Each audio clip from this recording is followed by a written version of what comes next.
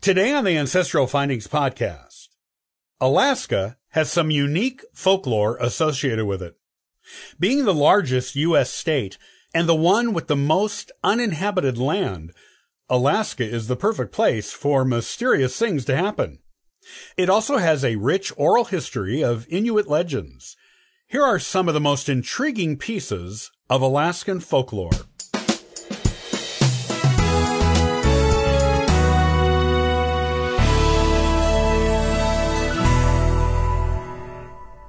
The largest American state and the next to youngest state in the Union, Alaska has a long history as a home for the Inuit Native Americans and European hunters, trappers, and oil pipeline workers.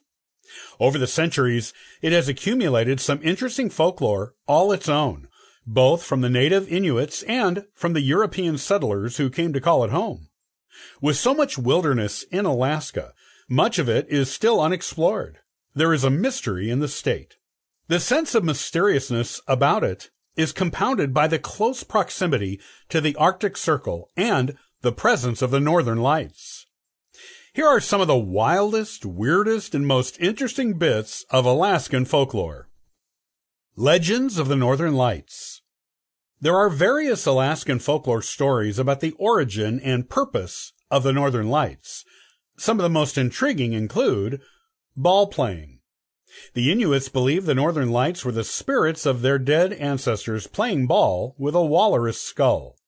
Alternately, the people of Nunivak Island believe the lights were the spirits of walruses playing ball with a human skull. Guiding spirits.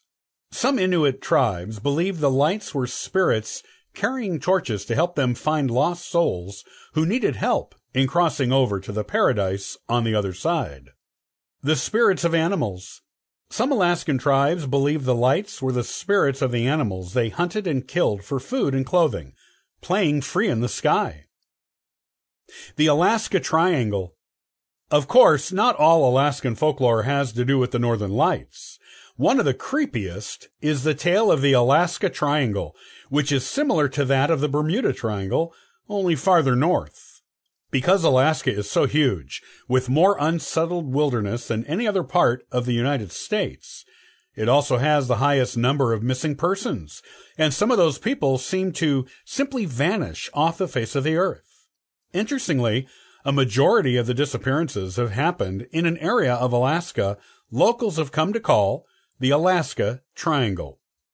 If you triangulate the towns of Juneau and Anchorage with the Barrow Mountain Range, you get the area of the Alaska Triangle.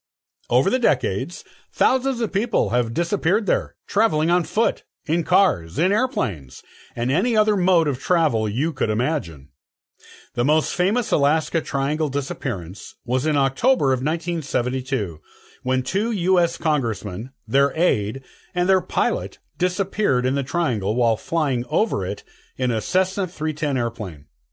Even after a 39-day hunt involving thousands of people and the military, no trace of them or the plane, or any wreckage that could be the plane, was ever found. UFOs and the Alaska Triangle. It's not just disappearances that happen in the Alaska Triangle. In 1986, a Japanese airliner going from Iceland to Anchorage reported being followed for more than 400 miles by 3 UFOs across the empty Alaskan wilderness, including part of the area of the Alaska Triangle. The pilots of the airplane said there was a large UFO about the size of 2 aircraft carriers, with 2 smaller scout vessels following it.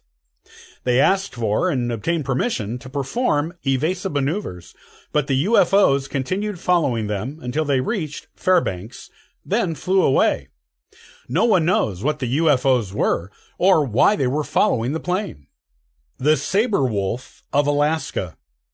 Saber-toothed tigers may have once roamed North America, but according to local Inuit tribes in Alaska, a saber wolf may still live there. Legends going back generations tell of a wolf-like spirit that is evil and bites the heads off of people in what is known as Headless Valley. While the valley is in Canada, there have been modern sightings of the wolf in Alaska, including by an American mechanic and by the crew of the TV show Alaska Monsters. Cryptozoologists speculate the saber wolf might be an archaic species of the dire wolf or even a bear dog creature that was thought to have gone extinct in the Eocene era. As no one has captured one, no one knows. Nessie, Alaskan style. You thought Scotland had the market cornered on mysterious lake monsters? Not so. Alaska has one of its very own as well. At Lake Liamna, there is supposedly a giant fish that has been menacing people since the Ice Age, and maybe before that. Aleut and Tlingit tribes both have versions of the legend of the lake monster, which goes after people swimming or in boats on the lake's surface. There have also been a few modern sightings of it, which give the tale more credence. The monster is usually called Jiganak, which is the Aleut name for it. In 1967, a pilot thought he saw the Jiganak while flying over the lake. To try to capture it, he sent up a float plane with tuna hooks baited with caribou meat. Something below the lake's surface bit the hooks and pulled the plane around the lake for a while.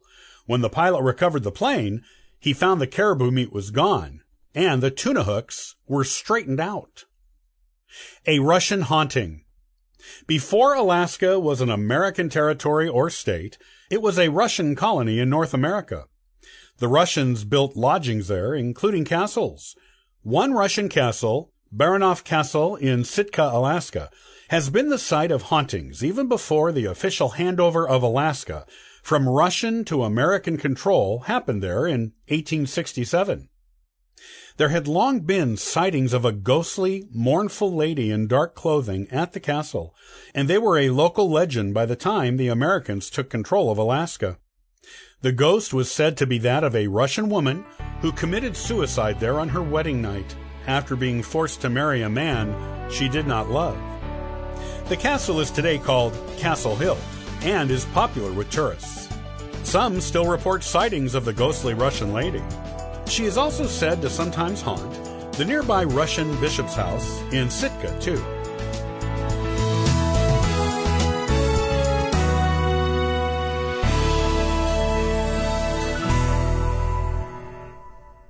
Thanks for joining me today on the Ancestral Findings Podcast.